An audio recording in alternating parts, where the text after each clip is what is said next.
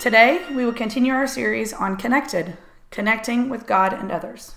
Thank you for joining us. So when I was in college, I took this statistics class. I went to it twice. I will always remember it, mainly because the teacher was hilarious. I don't know if it was on purpose. I really don't know. Or he was very strange, but either way, hilarious, okay?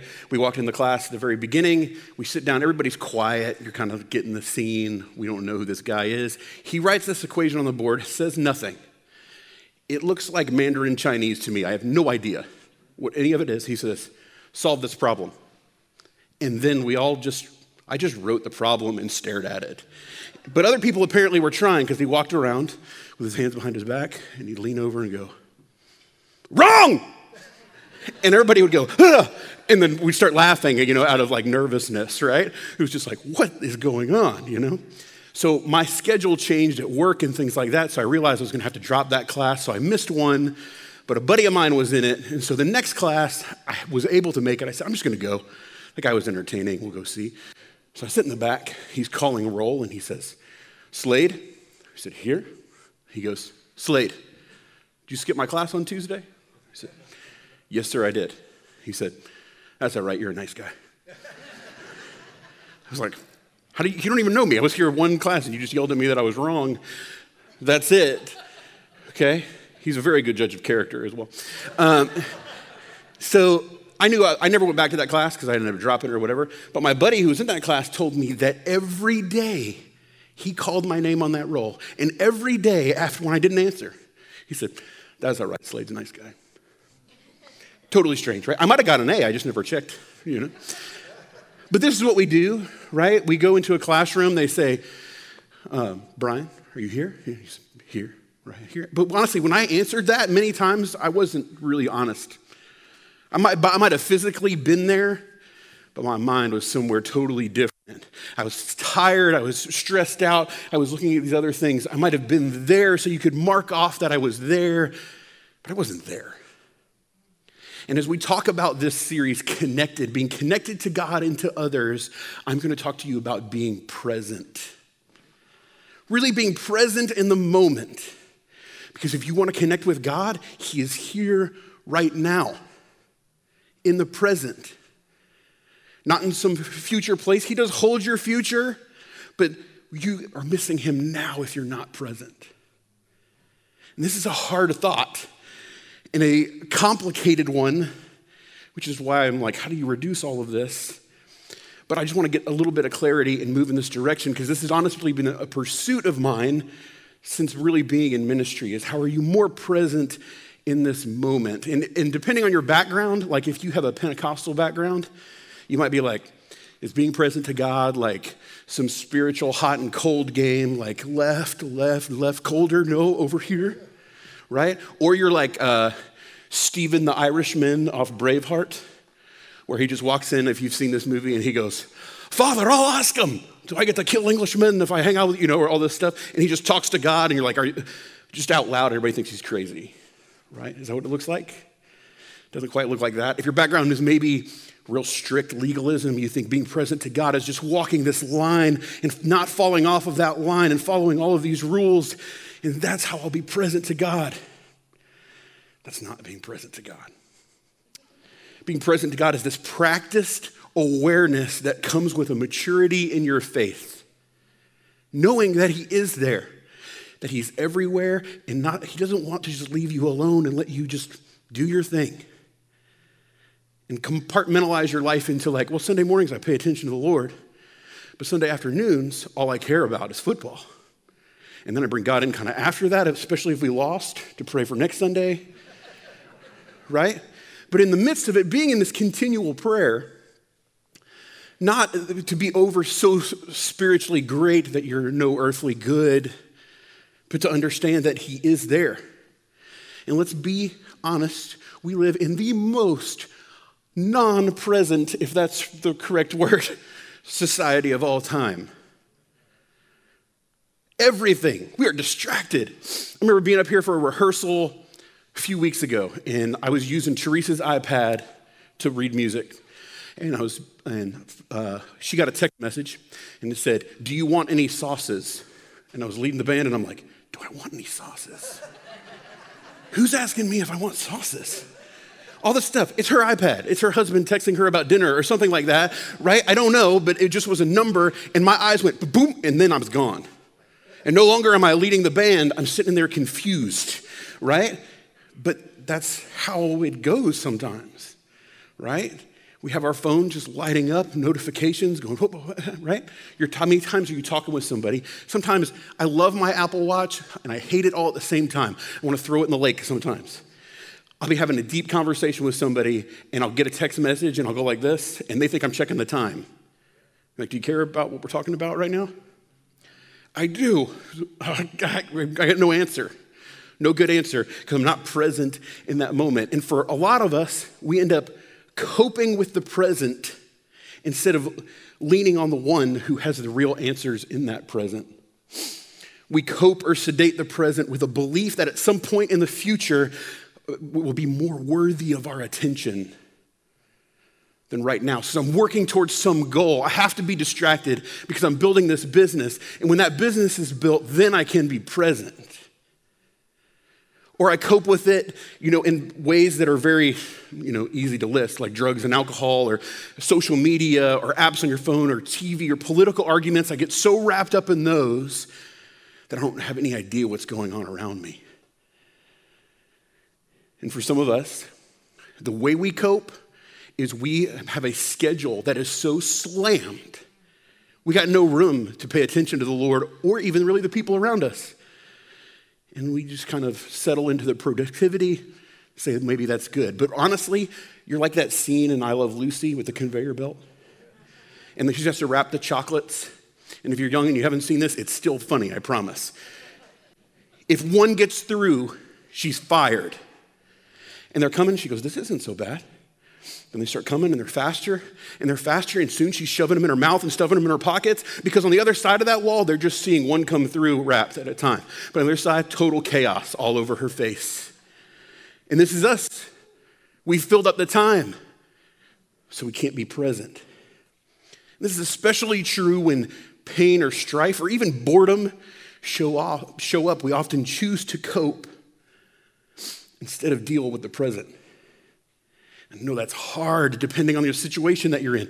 I'm not saying any of this is easy or that I've totally figured it out, but this is what I'm thinking about. So we have pain in our life and we pray, "God, please take this away." We get there pretty quick. Lord, take away this pain or this financial strife or this tension between me and my wife. And when he doesn't immediately do it, we kind of make an assumption that he wasn't listening and I'm going to go figure it out myself. As opposed to maybe he has something inside of the strife for me. Because this is a trust relationship, right? I believe that God knows better than me. Hopefully. Right? Don't miss him. God is here. In this moment right now.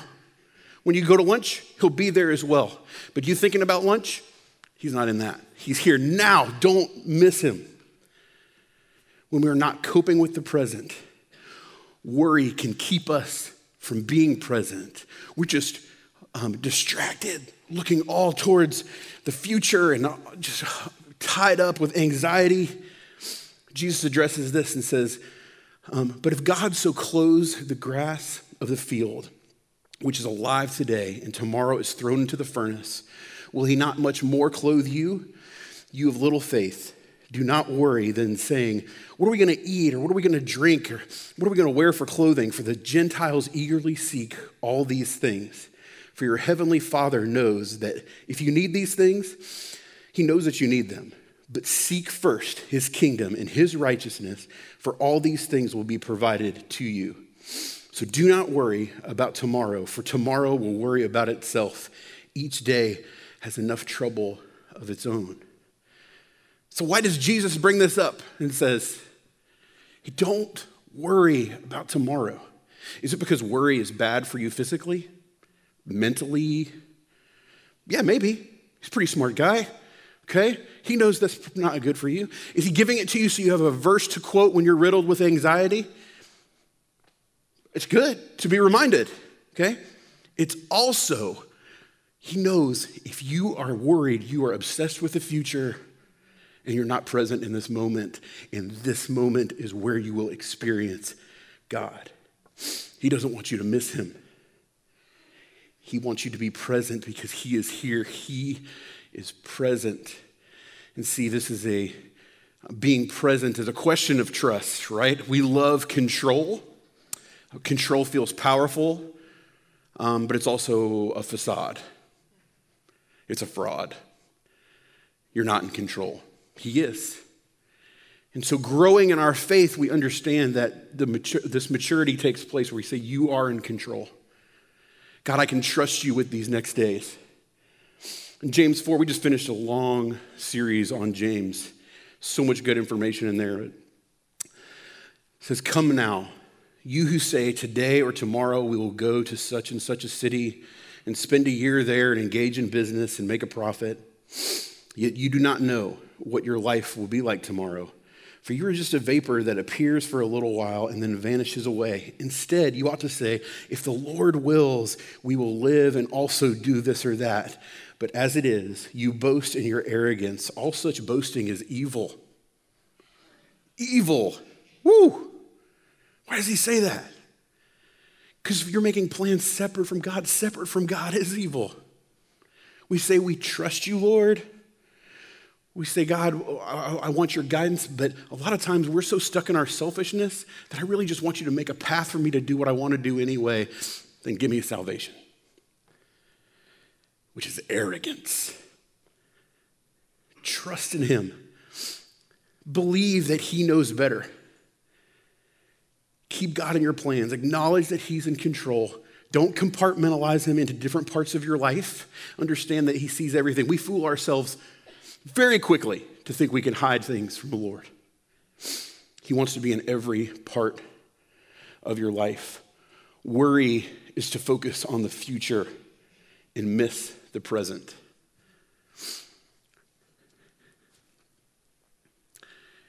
So I get to this point and I have to take a breath because I'm like, whew, God, how do I control all of that in a society riddled with anxiety? Riddled with all of this stuff. And I go, you know what? You were built for something very important. You were built to worship God. And part of that worship is your attention. And in the garden, we were there. We were with him. We were able to give him your attention. And then through sin, we're separated and we're trying to get back there. But it's going to be a fight.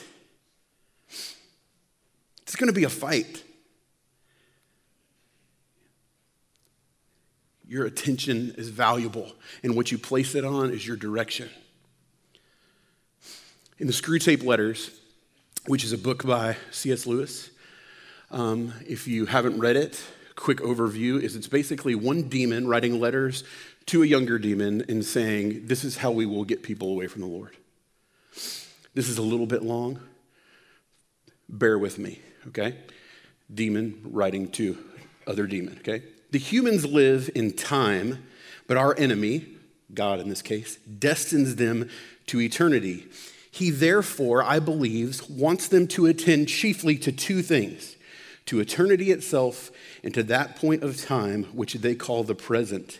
For the present is the point at which time touches eternity. Of the present moment, and of it only, humans have an experience comparable to the experience which our enemy has of reality as a whole. In it alone, freedom and actuality are offered to them. We would therefore have them continually concerned. He would therefore have them concerned continually with either eternity, which means being concerned with him, or with the present, either meditating on their eternal union with or separation from himself, or else obeying the present voice of conscience, bearing the present cross, receiving the present grace, and giving thanks for present pleasure.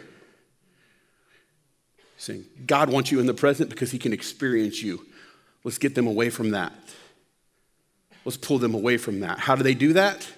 Like this. Our business is to get them away from the eternal and from the present.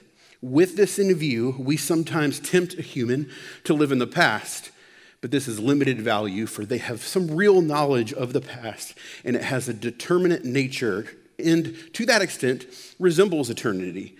It is far better to have them live in the future. Biological necessity makes all their passions point in that direction already. So that thought about the future inflames hope and fear. Also, the future, is unknown to them, so that in making them think about it, we make them think of unrealities. In a word, the future is of all things, the thing least like eternity. It is the most completely temporal part of time, for the past is frozen and no longer flows, and the present is all lit up with eternal rays. I want you worried. What's going to happen?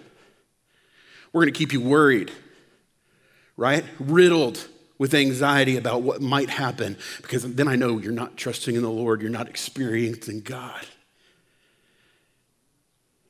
God wants to be present. And the deceiver wants you concerned or yearning for the future, your ambitions, even your hopes. If that's where my mind is all the time and where I'm pressing, I'm not experiencing God. I'm not saying don't make plans for the future. I'm not saying don't have goals. I'm saying don't leave God out of it and don't miss him in the moment as you're on the journey towards those goals, because his plan is better.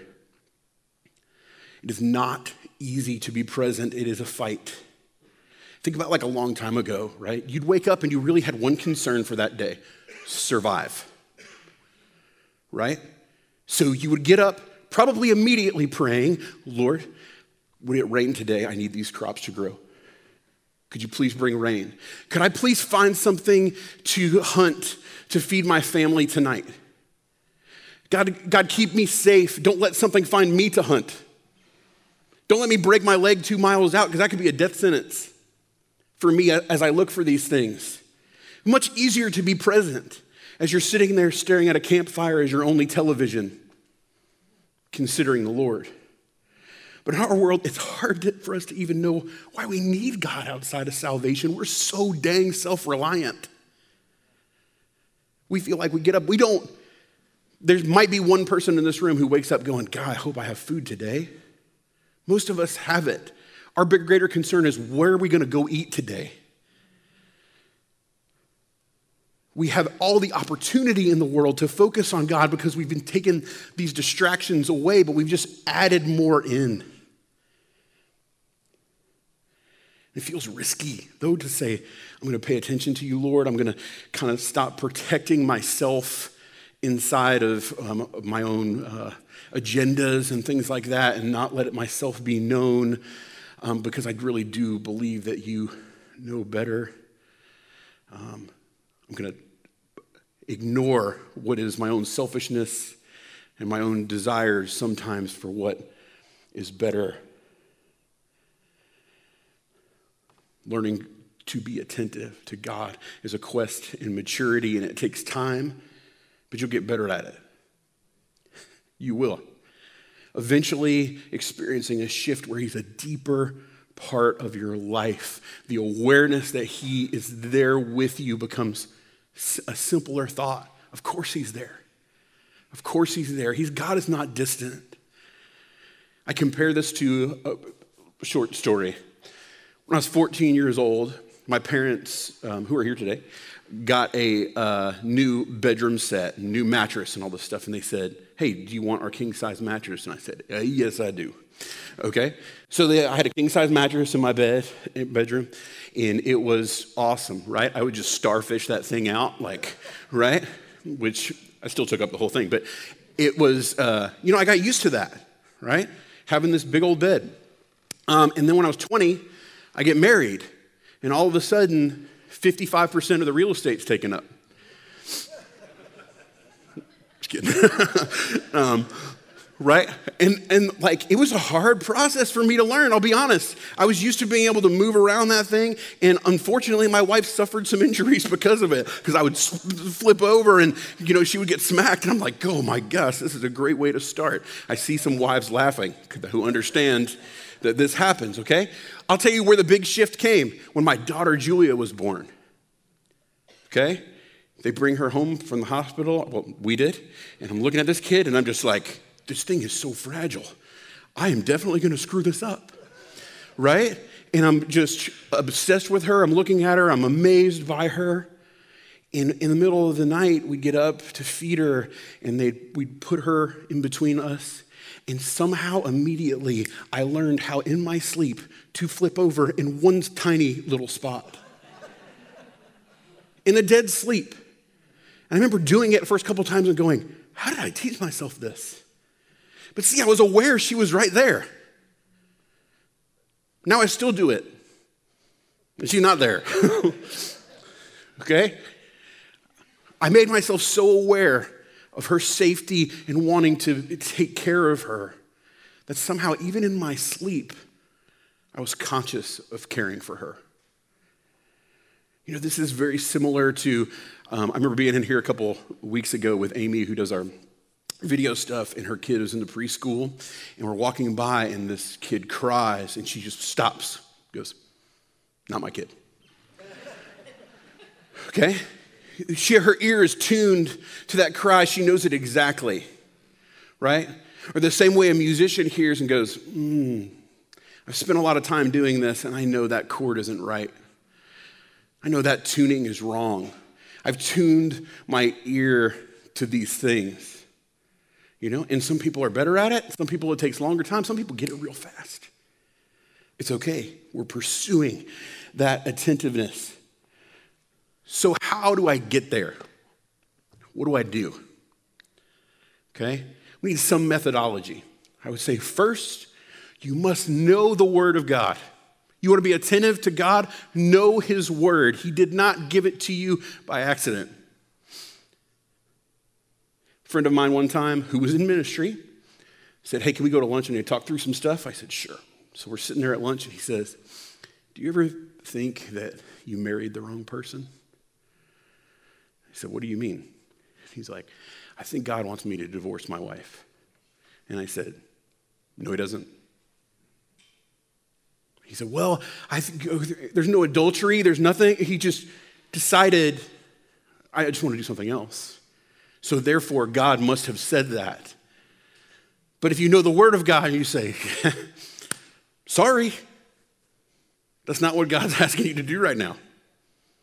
I don't have to have an audible conversation with God to understand what He wants me to talk about in that moment. Okay? Secondly, if you want to become more present to God, is you must know His character. Because some things are just not clearly written out in His Word, but you've been with Him enough to know how He operates.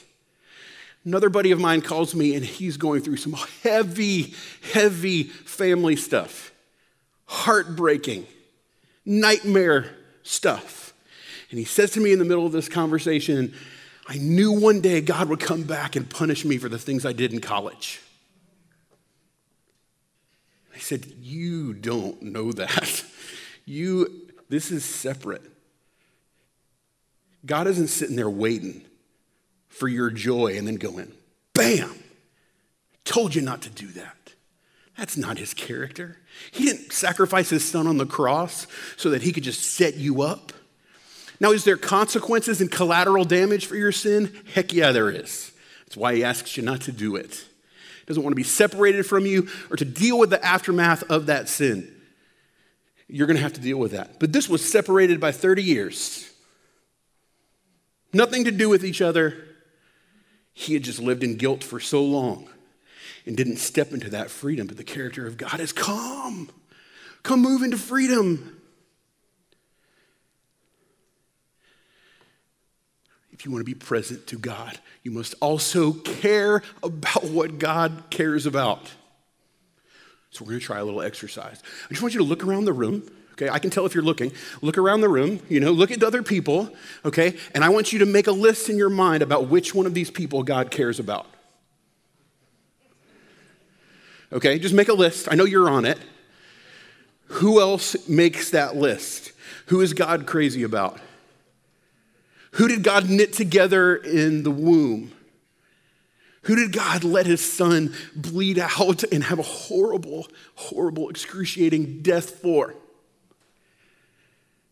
We are so guilty of minimizing our conversations with people. And church people do it too, right?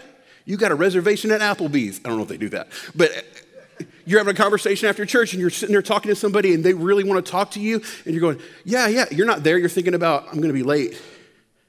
I got to go do this thing. So you minimize that. They know you don't care.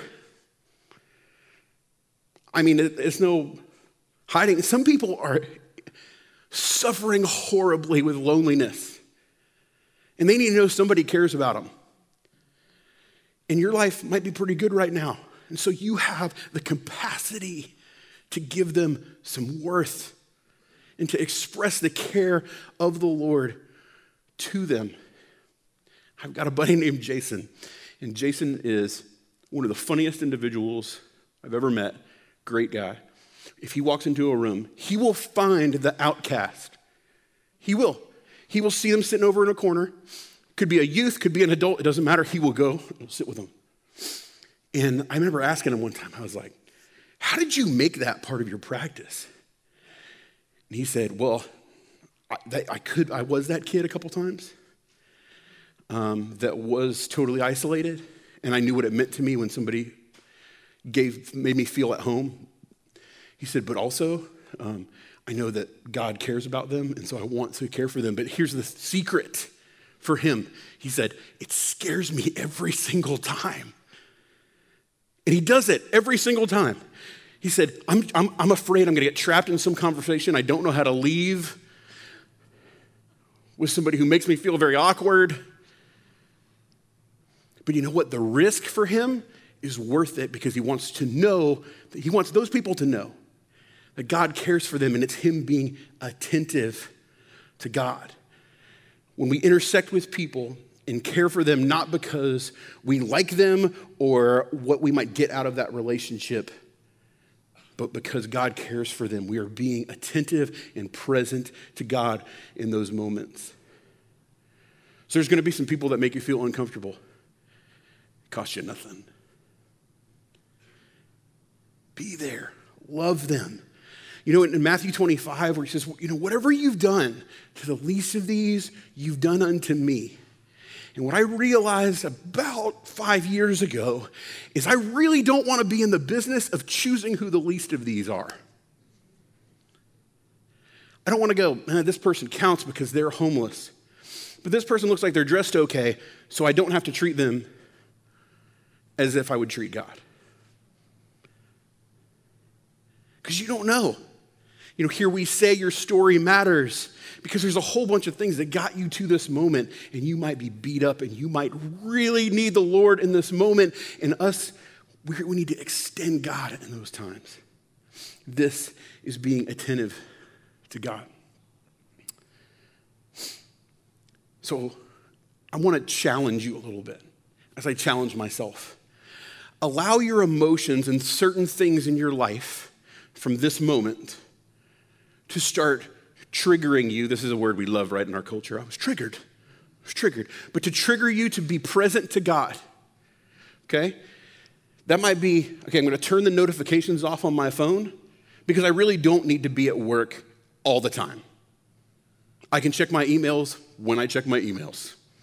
I can look at Facebook on occasion instead of being dragged back into it over and over and over again. But when I feel the desire to check those things, I will first be attentive to God, that while I'm in it, I can still be attentive to him. So that maybe as I read those posts, I'm prompted to reach out to somebody as I feel their heartache or loneliness.